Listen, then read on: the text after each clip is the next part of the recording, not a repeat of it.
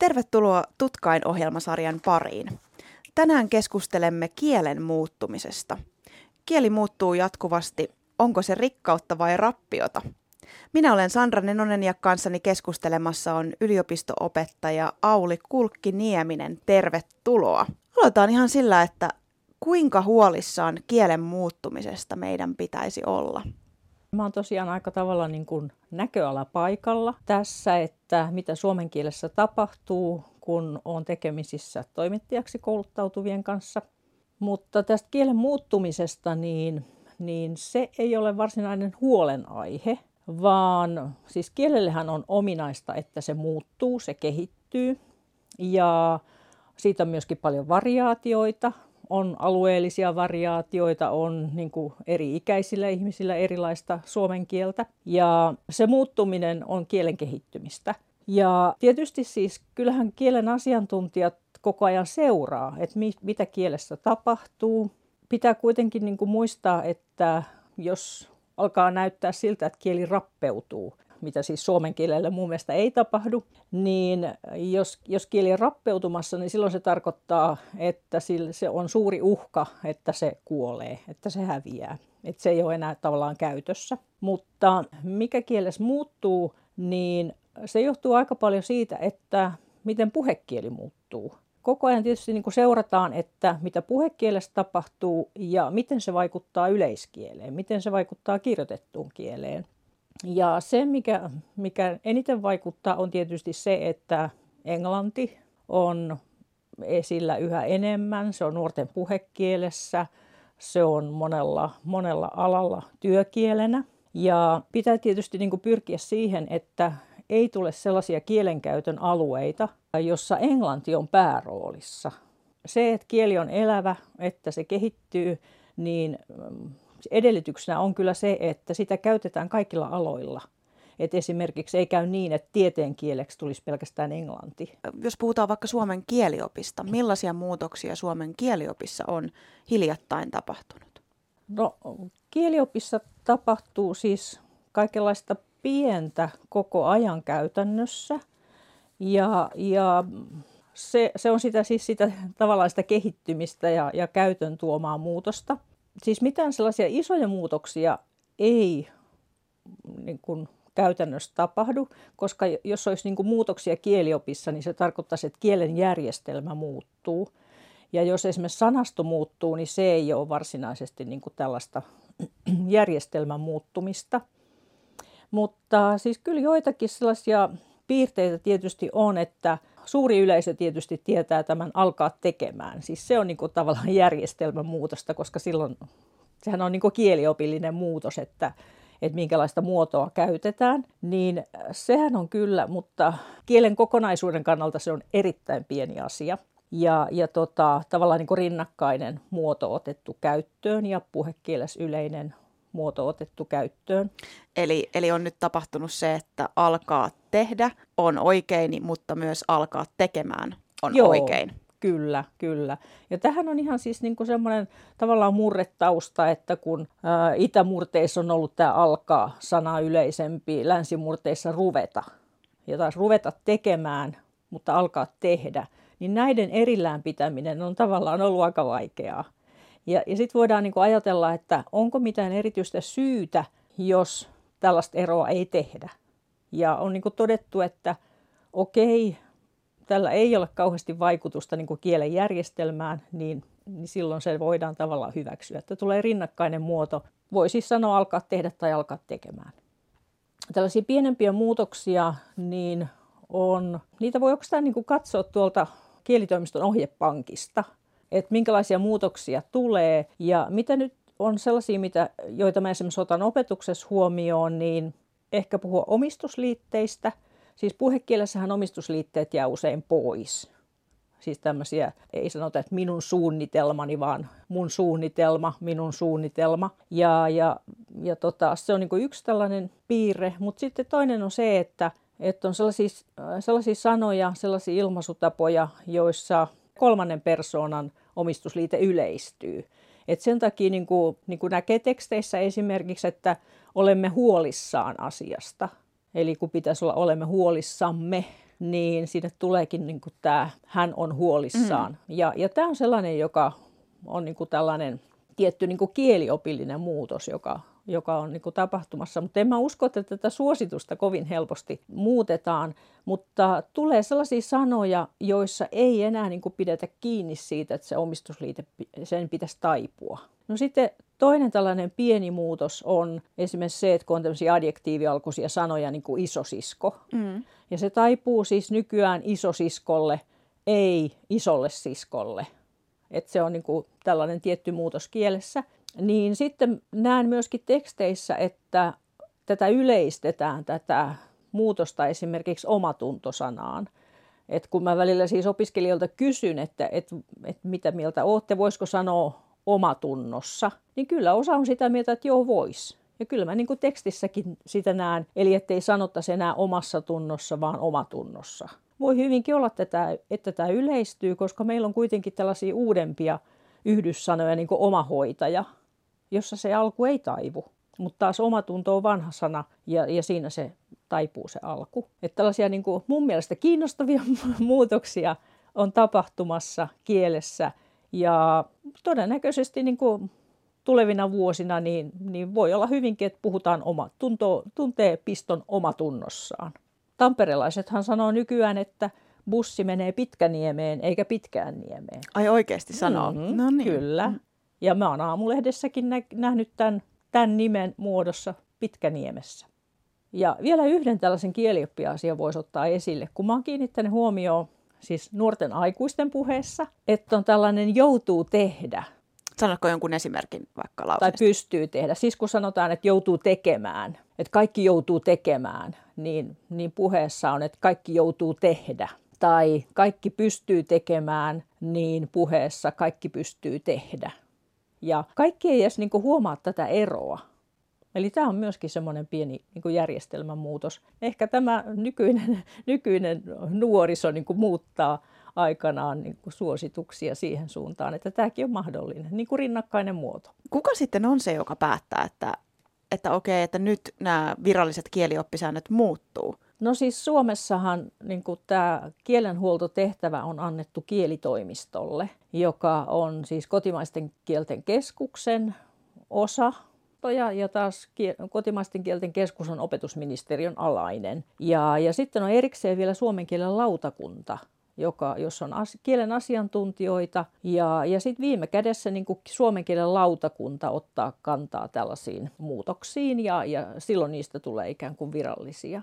Ja millä perusteella nämä päätökset tehdään? Siinä on vakaa harkinta ja ne tutkijat kovasti selvittää niin kuin siis kielen historiaa, että sen tietyn asian historiaa ja nykyistä käyttöä ja se on melkein niin kuin sellainen oikeusprosessi, että selvitellään kovasti ja sitten katsotaan, että mitä niin kuin lakikirja sanoo ja että voidaanko muuttaa, mitä siitä seuraa. Mutta ne päätökset on usein sellaisia. Tämä on mun mielestä niin kuin pikkasen suorastaan niin kuin kiusallista kielenhuoltajan näkökulmasta, että ne suositukset tai muutokset on usein sellaisia, että tulee rinnakkaisia muotoja. Ja sitten kielenkäyttäjät taas niin kuin suhtautuu niin, että pitää olla ehdoton sääntö, ohje, miten pitää sanoa, mikä on oikein ja mikä on väärin. Muutokset usein niin kuin vähän hämärtää sitä virheen käsitettä. Ja voiko tämä sitten liittyä siihen, kun monet puhuu tästä kielen rappeutumisesta, että kohta kaikki on sallittua ja niitä sääntöjä ei ole? Joo, tämä liittyy juuri tähän, että oletetaan tai odotetaan, että on ehdoton sääntö. Ja sitten kun sitä ei ole, niin sitten tavallaan ollaan tyytymättömiä siihen. Että siis tavalliset kielenkäyttäjät on usein aika normatiivisia. Minkä uskot, että on seuraavia isompia muutoksia kieliopissa? Että tuleeko se possessiivisuffiksi, eli tämä minun koirani, se nipääte, joskus jäämään sieltä ihan kirjoitetustakin kielestä pois? Mä luulen, että siihen niin kuin tulee ehkä sellainen, että on joitakin sanoja, joista se voi jäädä pois. Ja ne on ehkä niin kuin sellaisia sanonnan kaltaisia, että jos miettii vaikka jotain tällaista hänen mielestään, hänen mukaansa, niin nykyäänhän se virhe on aika yleinen, että sieltä jää se omistusliite pois, niin musta jotenkin tuntuu, että jossain vaiheessa saatetaan niin kuin päättää, että hänen mielestä, hänen mukaan olisi niin kuin yhtä oikein kuin tämä omistusliitteellinenkin versio. Näihin on vähän vaikea ottaa kantaa, siis muutoksethan on hitaita.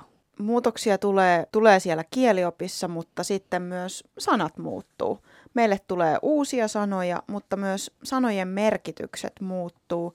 Onko sulla mielessä nyt jotain esimerkkiä esimerkiksi siitä, että miten sanojen vaikka merkitykset on muuttunut? Sanastohan muuttuu todella nopeasti. Kun meillä on käytössä tuo kielitoimiston sanakirja, niin sitä päivitetään usein. Siis viime vuonna jopa niin kuin 2 kertaa tehtiin sellainen päivitys ja siihen tulee aina todella paljon muutoksia, vaikka kuitenkin nämä sanakirjan tekijät on hyvin tarkkoja siitä, että mitä sanoja sinne otetaan, mitä merkityksiä muutetaan, koska niin kuin aika monet tällaiset uudet sanat, esimerkiksi uudet yhdyssanat, niin ne on vähän sellaisia tilapäisiä ja ne ei välttämättä niin kuin jää kieleen sellaisina, että niillä olisi niin kuin oma erityinen merkityksensä ja ne jäisi käyttöön. Niitä uusia sanoja niin kuin tulee koko ajan just sen vuoksi, että sen merkityskin muuttuu, että se saa tavallaan niin kuin uusia merkityksiä.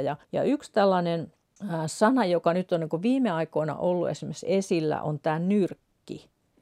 Että siis aikanaan puhuttiin, siellä on niin kuin semmoinen leikillinen oikeastaan alun perin, että jossain vaiheessa kun oli tuli niin kuin isommaksi tämä valkoposkihanhi-ongelma, niin puhuttiin hanhinyrkistä pääkaupunkiseudulla. Ja sehän on niin kuin olemassa sanana, tavallaan sanakirjassakin tämä nyrkki sellaisena, että se on niin kuin kuvallinen ilmaus ja silloin se on niin kuin enemmän, se viittaa jotain asiaa hoitavaan kriisiryhmään, niin kuin esimerkiksi koronanyrkki on tällä hetkellä niin kuin käytössä. Et se nyt ei ole niin kuin virallinen nimi, mutta esimerkiksi niin kuin Pirkanmaan koronanyrkistä puhutaan.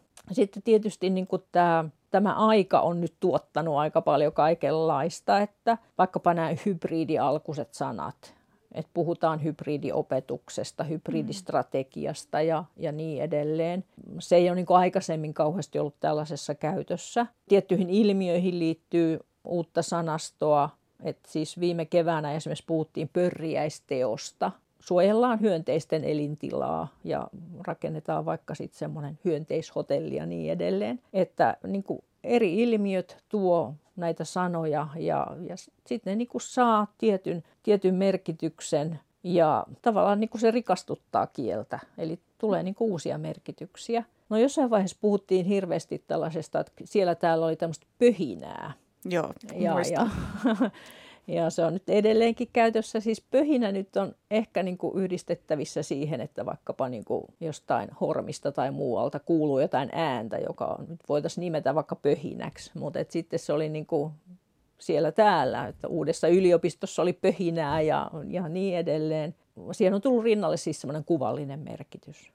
Oikeastaan niin kuin se sanaston uudistuminen on aika paljon siis sitä, että toisaalta niin kuin konkreettiselle sanalle annetaan kuvallinen merkitys siihen, tai otetaan siihen rinnalle, tai sitten, että se toimii tavallaan toisinpäin, että saadaan niin kuin tällainen konkreettinen merkitys jostakin, joka aiemmin on ollut kuvallinen. Että nämä merkityksen muutokset on kaiken kaikkiaan niin kuin mielenkiintoisia ja siihen sisältyy aika paljon sellaista kielellistä luovuutta.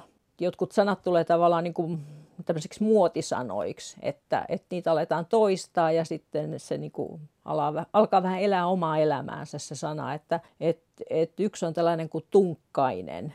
Että tunkkainen sen niin kuin liitetään johonkin, että ilma on tunkkaista ja niin edelleen, mutta sitten niin kuin tunkkaista käytetään sellaisena, että se jotenkin niin kuin, että se liitetään johonkin asiaan tai käsitykseen, että on tunkkaisia käsityksiä tai on niin kuin ajastaan jälkeen jäänyt mielipide tai muuta, että siihen liittyy tämmöinen tunkkaisuus. Kuuntelet parhaillaan Tutkain-ohjelmaa. Minä olen Sandra Nenonen ja tänään keskustelemme suomen kielen muuttumisesta. Kanssani keskustelemassa on yliopisto-opettaja Auli Kulkki-Nieminen. Itse opetat tulevia journalisteja suomen kielen kanssa. Tuleeko opettajana joskus sellainen tunne, että haluaisi vastustaa jotain muutoksia? Ehkä siis sellaisissa tilanteissa, että tavallaan opiskelijat odottaa, että mulla on niin kuin joku ehdoton ohje, ehdoton sääntö, jota pitää noudattaa. Ja sitten kun mä esitän asian niin, että näin voi sanoa, mutta näinkin voi sanoa, niin sitten heille tulee niin kuin vähän semmoinen olo, että pitäisi olla niin kuin ehdottomasti esimerkiksi niin kuin kertoa, että mitkä on sellaisia sanoja, joita ei saisi käyttää tai muuta tällaista. Että sellaista ehdottomuutta mä niin kuin toisaalta vastustan, mutta mä kyllä ymmärrän sen, että pitäisi olla niin kuin tarkemmat säännöt. Ja mä kyllä itsekin niin kuin suhtaudun ehkä vähän sillä luopiomaisesti tällaisiin muutoksiin. Että esimerkiksi tällaisia pieniä asioita niin kuin jossain vaiheessa niin kuin vähän muutettiin näiden yhdyssanojen oikeinkirjoitusta. Ja sitten kun mä olin tottunut siihen, että päinvastoin on yhdyssana, mutta sitten kun ylipäätään niin kun muutettiin näiden päin loppusten ja alkuisten sanojen oikeinkirjoitusta, niin sitten siinä tuli myöskin, että myöskin voisi sanoa tai kirjoittaa päinvastoin. Ja mun mielestä se näyttää tosi oudolta ja mä en niin kuin ikinä varmaan itse sitä opi käyttämään, mutta kyllä mä sen niin kuin opiskelijoille sanon, että näinkin voi sanoa. Tai sitten joku itsestäänselvä. Mun mielestä se on niin kuin ehdottomasti 2 sanaa, mutta nyt se voi kirjoittaa kyllä yhteenkin. Ja siis kyllä mä niin kuin ymmärrän sen sillä tavalla, että ei ole niin kuin, kauheasti merkitystä sillä, että kirjoittaako yhteen vai erilleen, että se merkitys ei siis muutu, vaan se itsestäänselvä on niin kuin tavallaan abstrakti kyllä. Ja sen takia, jos sen kirjoittaa yhdyssanaksi, niin se ei ole niin kuin mitenkään tietenkään kielen vastaista tai sen yhdyssanatajun vastaista.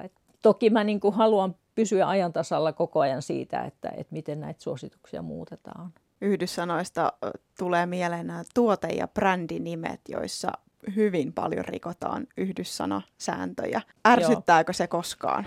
No kyllä se nyt jonkun verran ärsyttää, että mä niin kuin sellaista hiljaista kapinaa pidän yllä tässä sillä tavalla, että mä aina opiskelijoille sanon, että teidän ei tarvitse niin kuin mediatekstissä, leipätekstissä noudattaa tätä outoa kirjoitusasua, vaan että koska sanoja pitää pystyä taivuttamaan, niitä pitää pystyä tekstissä käyttämään, niin ei tarvitse noudattaa tällaista niin kuin tuotenimen oikeinkirjoitusta välttämättä. Ja siis suomen kielen lautakuntakin on kyllä ottanut tähän kantaa, että on erikseen tämmöiset niin sanotut logonimet, jossa oikeinkirjoitus voi olla mitä vaan, koska siinä nimen rekisteröinnissähän ei tällaisia asioita katsota. Mutta sitten taas niin kun tekstissä niin kirjoittaja voi soveltaa siis suomen kielen oikeinkirjoitusohjeita. Et jos nyt ajatellaan vaikka yrityksen nimeä Lähitapiola, joka kirjoitetaan siis yhteen, ja taas niin kuin suomen kielessä on aika mahdoton kirjoitusasu se, että keskellä sanaa on iso alkukirjain. Niin tällaisissa tapauksissa niin kuin kielenhuolto sitten ohjeistaa, että no, jos pistää sinne yhdysmerkin, niin se on niin kuin suomen kielen mukainen. Jos puhutaan vähän näistä opiskelijoista, joita opetat suomen kielessä, millaiset kielioppivirheet toistuvat opiskelijoiden keskuudessa? Kyllä mä varmaan uusille opiskelijoille kaikista eniten joudun puhumaan pilkkusäännöistä. Tämä on mun oma suosikkini. Tämä on siis sillä tavalla ymmärrettävää, että kyllä mä myönnän, että kyllä suomen kielen pilkkusäännöt, ne on aika hankalat. Että tämä vaikeus johtuu aika paljon siitä, että pitää niin kuin kovasti analysoida niitä lauserakenteita ennen kuin pystyy päättelemään, että tuleeko pilkku vai ei. Ja sitten ne pilkkuvirheet aiheuttaa merkityksen muutosta, että se koko virkkeen merkitys voi mennä jotenkin pieleen, jos siellä on se virhe. Nykykoulu ei kyllä oikein niin kuin tuota kauheasti sellaista tietoa niin kuin suomen kielen rakenteista. Että mä oon niin kuin aika yllättynyt esimerkiksi siitä, että ei opiskelijat välttämättä niin kuin tiedä, että mikä on päälause ja mikä on sivulause. Ja se taas on niin kuin ihan olennaista siinä, että osaako käyttää pilkkusääntöjä vai ei. Joten mä nykyään lähden siitä, että mä opetan ensin sen, että mikä on päälause ja mikä on sivulause. Musta tuntuu, että niitä sääntöjä opetetaan koko ajan tavallaan niin kuin jotenkin ilmaan, että niitä sääntöjä kerrataan, mutta jos ei niin kuin katsota sitä lauserakennetta, niin ei niitä pysty soveltamaan. Ja sitten niin kuin kouluopetusta mä pikkasen kritisoisin myöskin siitä, että etenkin niin kuin peruskoulun äidinkielen kirjoissa niin hirveästi yksinkertaistetaan niitä sääntöjä. Siis tällä tavalla, että ja-sanan eteen ei tule koskaan pilkkua, että sanan eteen tulee aina pilkku. Ja siis eihän ne pidä paikkaansa. Et mä joudun niin kuin lähteen sit siitä, että kumpikaan näistä ohjeista ei pidä paikkaansa, vaan meidän täytyy nyt katsoa, että miten niin kuin näitä pilkkuja käytetään. Tämä on niin kuin vähän sellainen kipupiste jotenkin, mutta siis tilanne on sillä tavalla hyvä, että suurin osa nämä kyllä niin kuin oppii täysin ja saa niin kuin semmoista varmuutta, että miten niitä pitää käyttää ja tajuaa sen, että voi tulla niitä merkityseroja, jos käyttää pilkkua väärässä paikassa tai se pilkku jää pois. Eli toivoisit vähän sitä, että esimerkiksi lukiossa tai peruskoulussa pakotettaisiin opettelemaan raasti ne pilkkusäännöt kokonaisuutenaan. Kyllä. Ja siis kyllä mä sitä toivon. Ja sitten, että ne opetettaisiin sillä tavalla, että niinku katsottaisiin sitä tekstiä ja katsottaisiin niitä niinku lauseita ja virkkeitä, että selitettäisiin niinku niiden välimerkkien funktio vähän tarkemmin. No miten sitten, onko nämä virheet muuttunut ajan saatossa ja jos on, niin miten? Ainakin itsellä, kun kirjoittaa suomen lisäksi paljon myös englanniksi, niin vaikka näissä pilkkusäännöissä, niin joskus pitää niin kuin aivoista vääntää semmoinen kytkin päälle, että no niin, nyt kirjoitetaan suomea ja suomen pilkkusäännöillä. Että esimerkiksi muuten helposti, että jos on kirjoittanut ensin englantia ja sitten siirry suomeen kirjoittaa, niin vaikka esimerkiksi lauseen vastikkeet tuntuu, että niihin tulisi luonnostaan niiden jälkeen pilkku, mutta sitähän suomen kielessä ei tule. Joo, oot kyllä ihan oikeassa siis, että se englannin kieli kyllä vaikuttaa suomen kieleenkin tässä asiassa niin, että kun ne pilkkusäännöt on englannissa ihan erilaiset. Tai käytännössä ehkä voi sanoa, että se on vähän sellainen mututuntumalla se pilkutus. Tämä voi olla asiantuntematon kommentti, koska en ehkä niitä niin tunne, mutta tosiaan kun Suomessa ne säännöt on kieliopilliset, eli pitää kovasti analysoida niitä rakenteita, niin englannissa taas voi ajatella, että ne on vähän semmoisia niin kuin tauon paikkoja tai muita vastaavia. Ja sen vuoksi mä kyllä näen niin kuin teksteissä myöskin sellaisia tavallaan suomen kielen pilkkuvirheitä, jotka on niin kuin selvästikin englannista peräisin. Ja yksi on just tämä lauseen vastike. Ja muutenkin niin kuin lauseen alussa, että jos nyt ajatellaan, että vaikka virke alkaa tässä tapauksessa, niin monet ehkä laittaisi sen jälkeen pilkun tai kuitenkin ja pilkku. Eli siis niin kuin in this case tai however ja sitten pilkku. Kyllä se vaikuttaa. Että siinä on kyllä ihan oikeassa. Mutta sitten jos niin kuin miettii muuta kuin tätä pilkutusta ja siis sellaisia niin kuin suomen kieleen liittyviä hankaluuksia, niin mä oon niin kuin pikkasen yllättynyt suorastaan siitä, että miten vaikeita monelle on numeroilmausten taivuttaminen. Että siis, että tuleeko siihen numeroon se sijapääte vai ei, ja minkä muotoinen se on. Ja en mä nyt tietysti siitä niin kuin hirveästi puhuisi, mutta jos ajatellaan, että kirjoitetaan mediatekstejä, niin siellähän niitä lukuja on todella paljon. Ja sitten kun siinä tulee niin kuin sellaisia merkityseroja, että jos sitä sijapäätettä ei ole, niin se lauseen merkitys voi olla erilainen. Että siitä puhutaan jonkin verran ja niitä virheitä on niin kuin yllättävän paljon teksteissä, mutta opittava asia tietysti, ettei se ole sen kummempi. Semmoinen ikuisuusongelma ehkä on niin kuin teksteissä joka ja mikä. Ja siihen vaikuttaa tietysti puhekieli, koska siis puheessa niin kuin se mikä toimii oikein hyvin ja niin kuin äänenpainoilla ja muulla ja toistolla voi niin kuin tehdä asian selväksi, eikä siellä niin kuin se haittaa ollenkaan, se niin kuin joka mikä sanojen sekoittaminen. Mutta taas tekstissä se täytyisi niin kuin merkitä huomattavasti tarkemmin. Niitä virheitä on aika monella. Ja niin kuin ylipäätään siis kielenhuoltajana mä ajattelen, että ne asiat, jotka tuottaa merkityseroja, niin ne on tärkeitä. Mutta sitten jos siellä on niin kuin kehottaa ja kehoittaa sekaisin, niin se on hyvin pieni virhe, joka on helppo tavallaan korjata, että vaan niin kuin sanoo, että kun pitäisi sanoa kehottaa. No millainen merkitys sosiaalisella medialla on kieleen? Siis kyllä sillä kielenkäyttöön on niin kuin todella iso vaikutus. Ja että se tuottaa sitä uutta sanastoa. Ja ehkä siinä on myöskin se, että se niin kuin valtavasti rikastuttaa kielenkäyttöä. Some on sellainen, johon etenkin niin kuin nuoret pystyy luomaan semmoisen niin kuin oman toimintakulttuurinsa, oman kielenkäyttönsä. Että se on sillä tavalla todella tärkeä. Mutta sitten jos mietitään niin kuin tämmöistä niin kuin yleiskieltä, ja mediatekstejä ja ylipäätään niin kuin suomen kieltä tällaisella, niin kuin sanoisinko, virallisella tasolla, niin ehkä niin kuin se tärkein kysymys on se, että miten hyvin pystyy niin kuin pitämään tavallaan erillään nämä tällaiset erilaiset kontekstit, että somessa voi toimia näin, voi sanoa näin ja siellä viestintä on tämän kaltaista ja vuorovaikutus on näiden ja näiden niin kuin kielenkäyttötapojen varassa, mutta sitten taas niin kuin yleiskieli, mediatekstit, niin sanotusti suurelle yleisölle tarkoitetut tekstit, niin siellä niin kuin, se onkin niin kuin oma maailmansa. Et jos mä ajattelen niin kuin uusia nuoria journalistiikan opiskelijoita vaikkapa, niin he ei niin kuin välttämättä kovin äkkiä niin kuin pysty hoksaamaan sitä, että miten isoja eroja näissä on. Että sitä täytyy niin kuin ihan siis niin kuin saada opiskelijat niin kuin lukemaan ja analysoimaan mediatekstejä.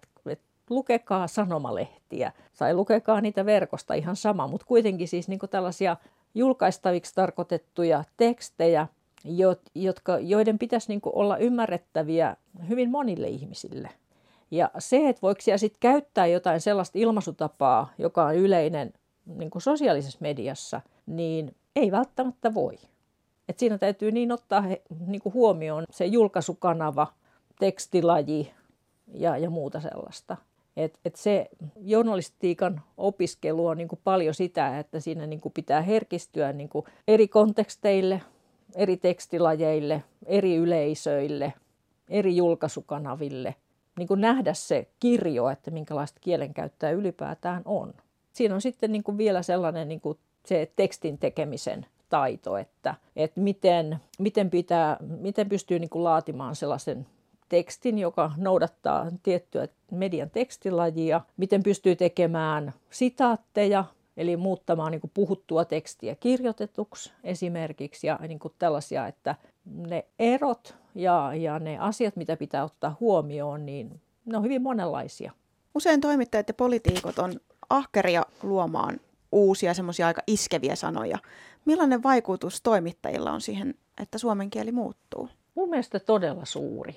Ja mä niin kuin haluan ajatella just niin, että toimittajat on niin kuin keskeisiä suomen kielen kehittäjiä. He on niin kuin, toisaalta he on hyvin vaikutusvaltaisia ja luovia ja tekee niin kuin semmoista näkyvää työtä. Ja ylipäätään tietysti niin kuin kaikilla, jotka ammatikseen työkseen kirjoittaa, niin se merkitys on iso. Ja jos ajattelee tämmöistä toimittajan vastuuta, niin tietysti niin kuin kaikkien pitäisi olla perillä vähän siitä, että mitä kielessä tapahtuu. Että ei esimerkiksi pidä virheenä sellaista, joka ei niin kuin nykysuositusten mukaan enää virhe ole. Ja sen vuoksi niin kuin kannattaa seurata kielitoimiston ohjepankkia, kielitoimiston sanakirjaa, ylipäätään niin kuin kotimaisten kielten keskuksen blogeja ja sivuja. Siellä nostetaan kuukauden sanoja muun muassa ja siellä esitellään se, että mihin suomen kielen lautakunta on ottanut kantaa. Ja mä kyllä niin kuin odotan, että toimittajat ei niin kuin asetu tavallaan vastahankaan siinä, että mitä kielitoimisto sanoo. Ja nykyään useimmiten näin ei todella olekaan, vaan että yhteistyössä niin kuin tällaiset julkisia tekstejä kirjoittavat ja kielitoimisto olisi niin kuin yhteistyössä tässä kielen kehittämisessä mukana. Sitten jos ajattelee, että mistä nämä sanakirjan uudet sanat, niin kyllä niistä siis huomattava osa on peräisin mediateksteistä. Että niitä seurataan ja sitten jos ajatellaan, että mistä löytää tekstejä, jotka on niin kuin kirjoitettu kiinnostavasti, edustaa pääosin hyvää suomen kieltä, niin kyllä ne löytyy siis niin kuin mediasta. Ja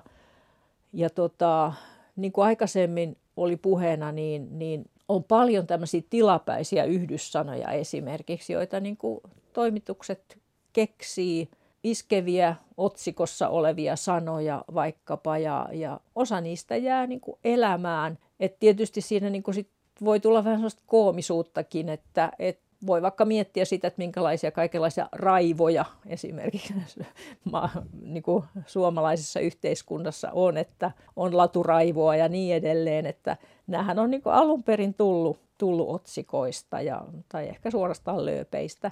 No jokin aika sitten oli tämä naamamaali esimerkiksi niin kuin esillä semmoisena uutena sanana, joka liittyy tiettyyn ilmiöön. Niin siis kyllähän se on niin kuin peräisin urheilujutun otsikosta.